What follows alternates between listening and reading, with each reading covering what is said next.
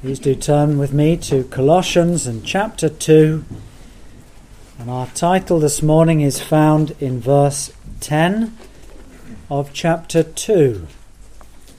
We read these wonderful words.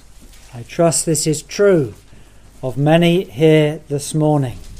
Colossians chapter 2 and verse 10.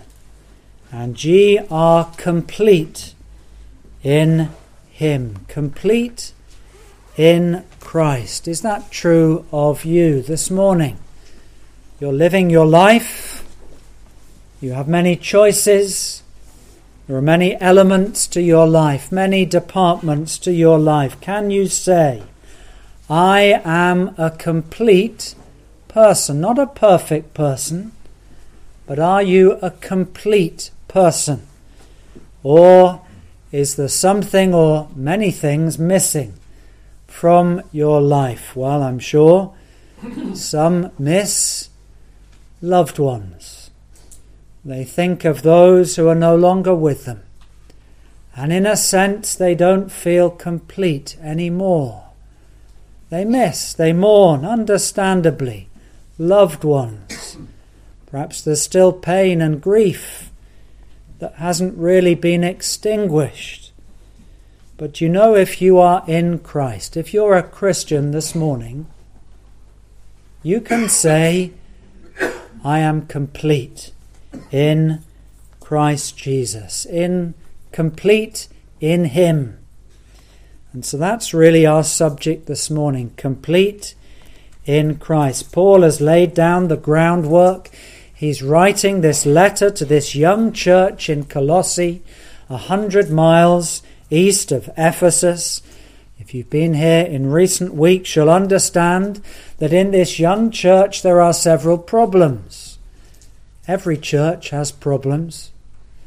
And the churches, even in the first, second century, you might think, well, the Word of God has been taught, memories are fresh, surely there won't be any problems, but that's not true. The errors started even in the first century. And we're going to look at some of those errors this morning. The heresies. What's a heresy? Teaching anything which is against the Word of God. Teaching anything important. Yes, we can have disagreements on this and that. They might be secondary or even tertiary issues. They don't matter much, but something that's vitally important about Christ, about the Trinity, about the Word of God, about the way of salvation. If that's taught in a way that the Bible doesn't teach, that's heresy. We shall speak about that this morning. The Christian faith has always been under attack. There have been enemies of the gospel, those that distort, deceive, lie, cheat, steal. That's really what our verses are going to be about this morning. Let's start with something more positive. Verses 6 and 7, Paul has reminded the church that if you want to be secure, protected, and have a defense against false teaching, what do you need to do? Verse 6, walk in Him. Walk in Christ's footsteps. Walk to the cross.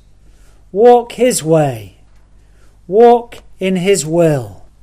Walk in Him. That's the first thing we thought about. Secondly, in verse 7, we need to be rooted in Him. We don't need to be easily dislodged like a little seedling.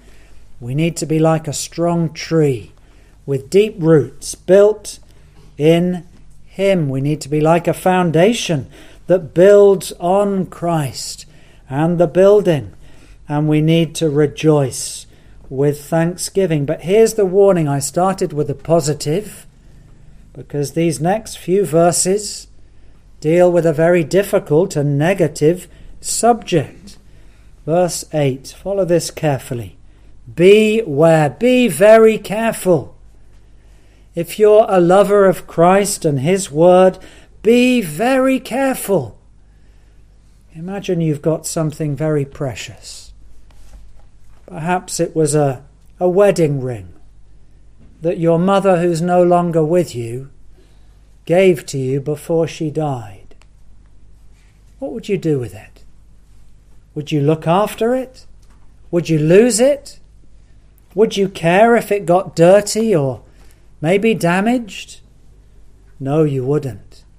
You would hold it very tight. Keep it somewhere where you knew where it was, that it was safe. And so, when it says, beware, be very careful, lest any man spoil. The word is booty, literally to take as though it was treasure. But it's not taking the ring, it's taking you and me. Beware lest any man spoil you. This is about your soul, your mind, your heart. And this is about some deceivers who would come in. There will be 3 different kinds or categories. And these people could cause great damage. I've seen it. You've seen it. People that I preach to one week, I never know whether they'll be here the next. And then you hear some months later they've gone to such and such a church where you know they don't teach the Word of God.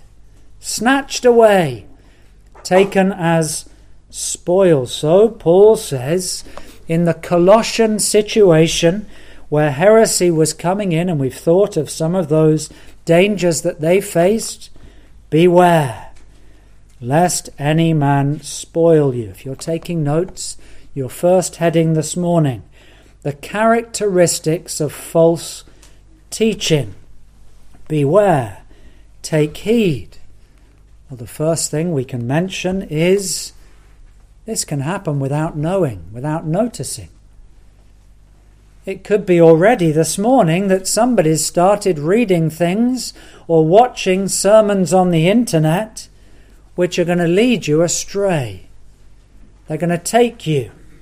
They're going to teach you things which the Word of God does not teach. Beware.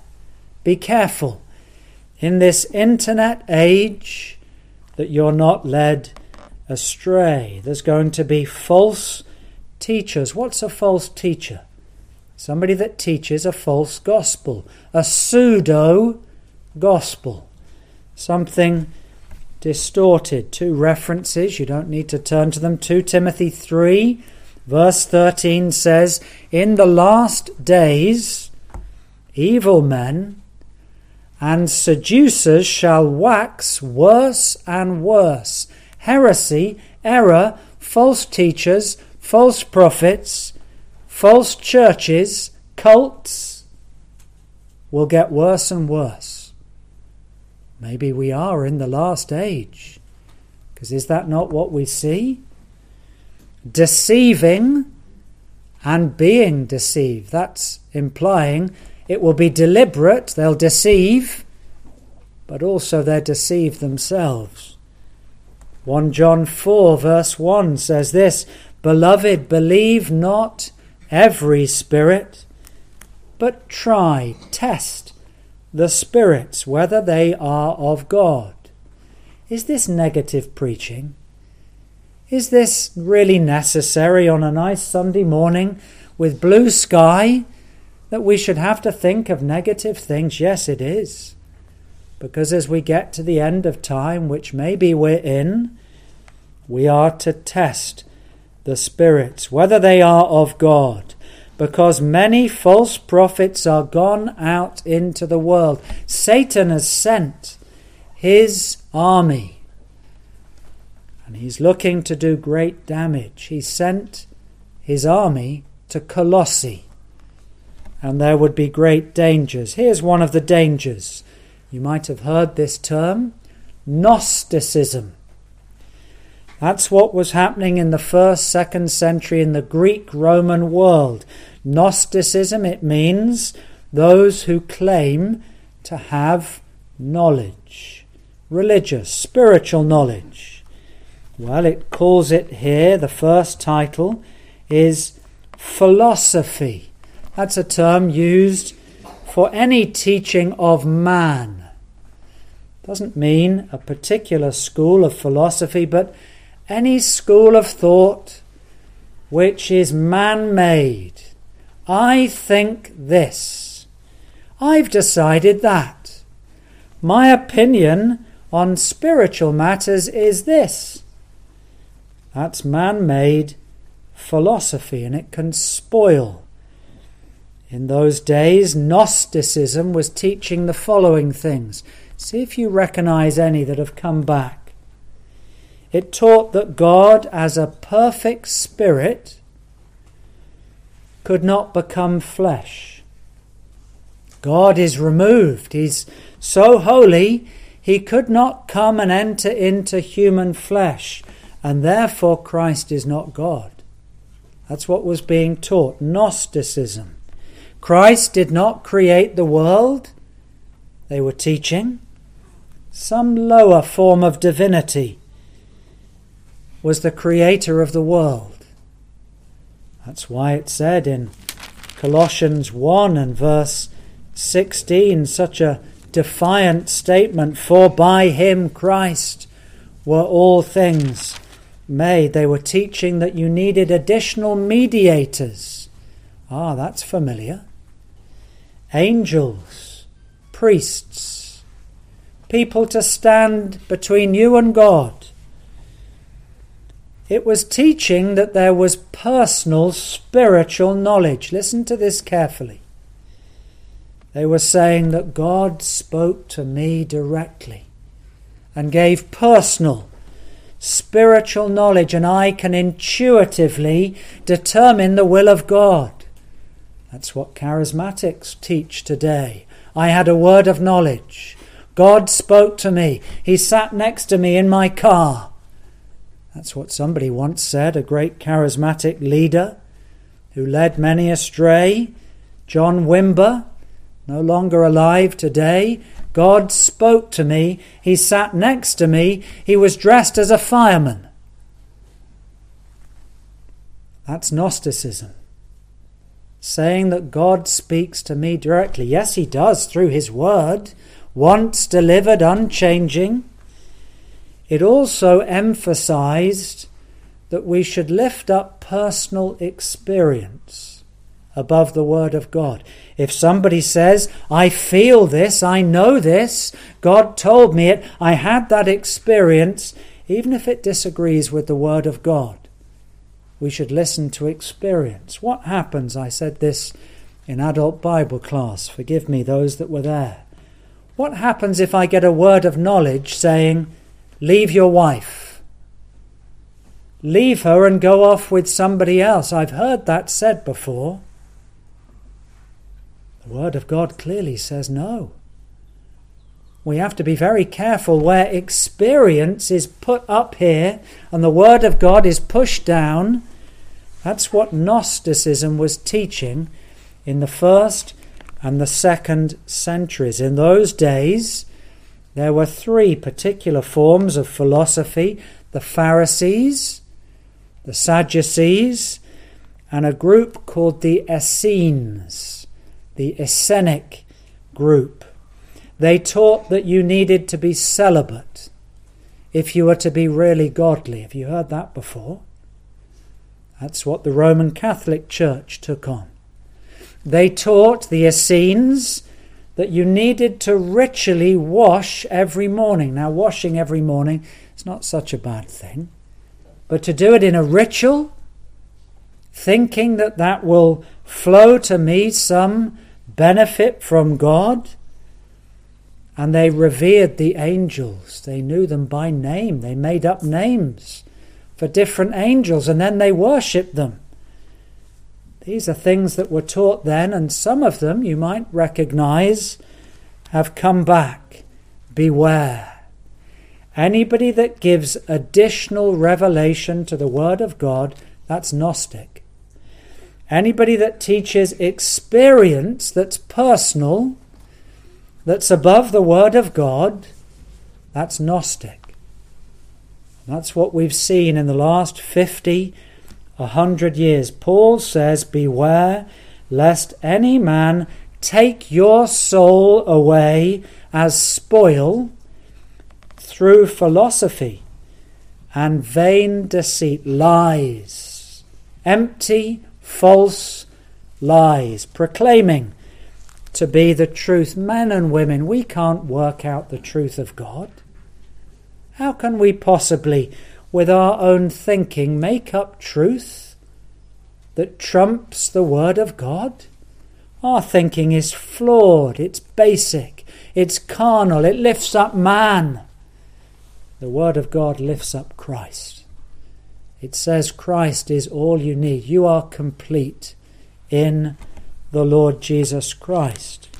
Well, there's a second statement here. It speaks about the traditions of men, probably referring to Jewish practices which were handed down from one generation to the next. And there was coming into the church at Colossae those who were saying, you've got to do this because we've always done it. You've got to do this because it's our culture, it's our practice.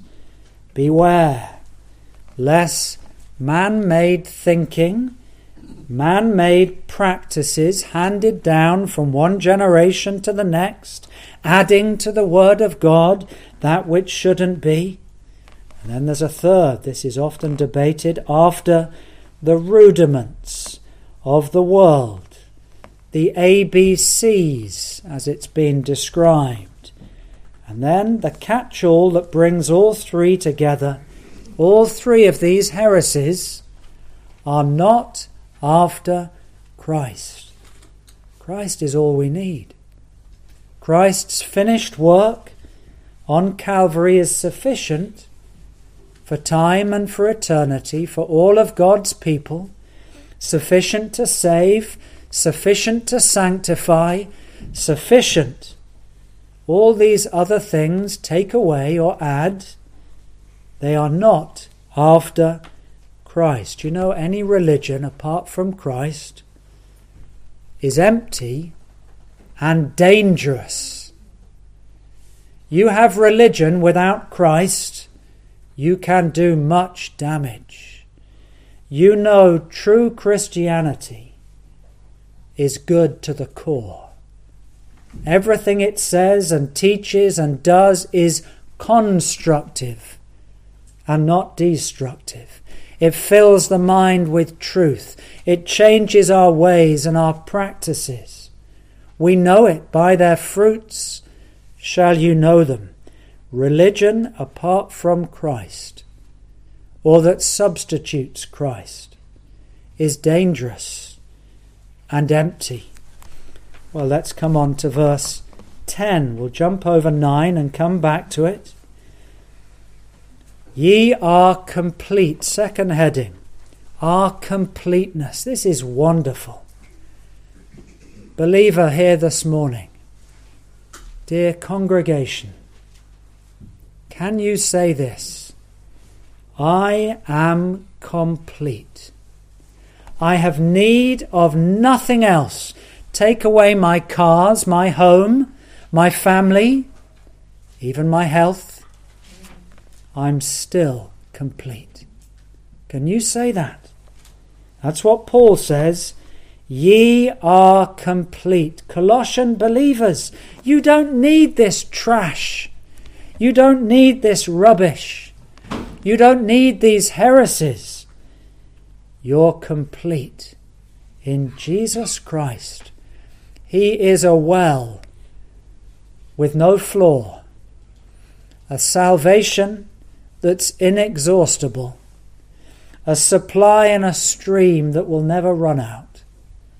You are complete. If you've had struggles this week, if you've got difficulties at work, at home, go to the well that will never be exhausted.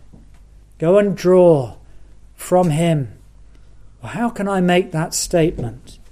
That every Christian is and should be complete? Well, the answer's in verse 9. One of those sublime texts that keeps our mind spinning. For, it sounds very similar to verse 3, and also to another verse in chapter 1, for in Christ dwells all the fullness of the Godhead bodily. Do you know the Jehovah's Witness, the New World Translation? It distorts what it says there. It says there is the quality of the divine being. No, no, no.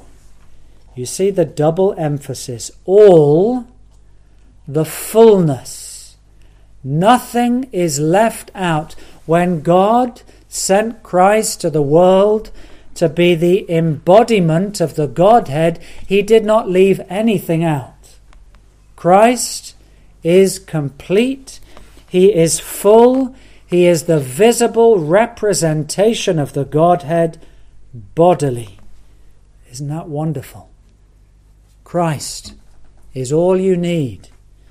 We are complete in him. If you don't know the Lord Jesus Christ today, if there's somebody here and your life is lacking Christ, I say this with kindness, you are deficient. What are you deficient of? You don't have lasting satisfaction. You're dependent on your circumstances, your possessions, the people around you, the having a good time. You're deficient in what really gives lasting satisfaction. Doesn't that follow? If you're complete in Christ and you have him and he is all you need and he has the embodiment of the Godhead, if you don't have Christ, you are deficient. You have no guide, you have no light, you don't know right and wrong really. You don't have a hope of heaven. You don't have a certainty and an assurance. You have none of this. Pardon from sin, and a peace that endureth, thine own dear presence to cheer and to guide. If I have Christ, I have everything needed in life. All this should encourage us today, because in him dwells. I mentioned that before a few weeks ago. It didn't dwelt, it dwells. Ongoing, continuous, present tense. It does, it did, it will do. It's ongoing. All that you need is in Christ Jesus. It's permanent and it's present, ever present. What a comfort. Wherever Christ is, he's indivisible. He's not part of the Godhead. He's not some of the Godhead. He is fully God and fully man. And because of that, in him we have our life, we have our identity. If you're looking for a new identity, as many are today, they don't know whether they're men or women, they or them, or his or her. You only need one identity. The one that Christ gave you, and then he takes the corruption away, and he gives you his identity, like a tarnished coin that should have had the bright image of Christ. And it's become so dirty. It's gone to a colour where you can't recognize the image of God. And Christ comes and he restores it. And he makes it shining, gleaming bright, so that we are what we should be, the image of God in Jesus Christ. Thirdly, let's come down to this verse 11. There's far too much to say here. Verse 11. In whom, you notice again, Paul keeps saying in him, in whom, in Christ. It's all about the Lord Jesus Christ. You don't need anything else. And so he says, speaking probably to Gentile believers, the church at Colossae, we know it had Jews, but it mostly had Gentiles. Some of them were saying, I haven't been circumcised. I've not had that ritual. the old Jewish ritual. I'm therefore not as good or on the same level as the Jews, who had to circumcise their young boys on the 8th day. Am I inferior? Was the challenge. And Paul says, no. In Christ, you have had the circumcision that's far better than one made with hands and a knife. No, you've had the full circumcision, and anyway, do you know circumcision was never about the flesh? Just want to turn you to a couple of verses to prove this. This is vitally important. Deuteronomy chapter 10. If you could just turn to this briefly. Just 2 verses to try and prove this point, to show that all the symbols in the Old Testament were really spiritual. They weren't physical. This is what Moses said in Deuteronomy chapter 10. Circumcise therefore the skin of your heart, and no more be stiff-necked. You see, here's a person, arrogant, proud. I don't want God's way. And God says, no, you in your heart need to have the old man cut out, the old flesh taken away, the old life destroyed. That's what he says here. Go back to Colossians chapter 1, and I'll just show you one more. In whom also ye are circumcised spiritually, not physically, in putting off the body of the sins, the old life. This is conversion. Just turn to one more text, Jeremiah chapter 4 and verse 4. This will suffice. Jeremiah 4 and verse 4. Here the prophet Jeremiah says these words. Jeremiah 4 and verse 4. Circumcise yourselves. How can I do that? Take a knife? No. Circumcise yourselves to the Lord. Go to the middle of the verse. Ye men of Judah and inhabitants of Jerusalem, lest my anger, my fury, come forth like fire and burn, that none can quench it, because of your evil doings. You see, the problem is we've got sin in the heart. How can the sin be dealt with? The answer is, not physically, but spiritually, we need a circumcision of the heart, a cutting out, a pruning, a destroying of your sinful nature. And that's what Paul refers to in Colossians chapter 1. Forget physical circumcision. That's of the old days. That was just a picture, a symbol, a signpost pointing forward to Christ. Go on to verse 12. If you have had circumcision of the heart, this is what's happened to you. He uses another picture. You have been buried with him in baptism. Oh, this is a bit strange. Mixing his metaphors. Wherein also ye are risen with him. You see, I was dead. Dead in trespasses and sins. My heart was full of sin. I wanted to be in charge of mine own life. But when that circumcision of the heart, conversion, happens, the old life is cut out. And it's as though we die. Oliver has died. And now a new person, the new Oliver, lives with a new heart, new desires. And it's as though I've been buried with Christ. Pictured as going down into the water with total immersion and all the sin washed away, and then I come up with new life. How is this done? The answer, verse 12, through faith. This isn't something that has to happen to us to be a Christian. There is a church, a big denomination. It's a false church called the Church of Christ. They wear white gowns, and they teach that to become a Christian, you must be baptized. That's wrong. The thief on the cross was not baptized. Today, you will be with me in paradise. No, this is through faith.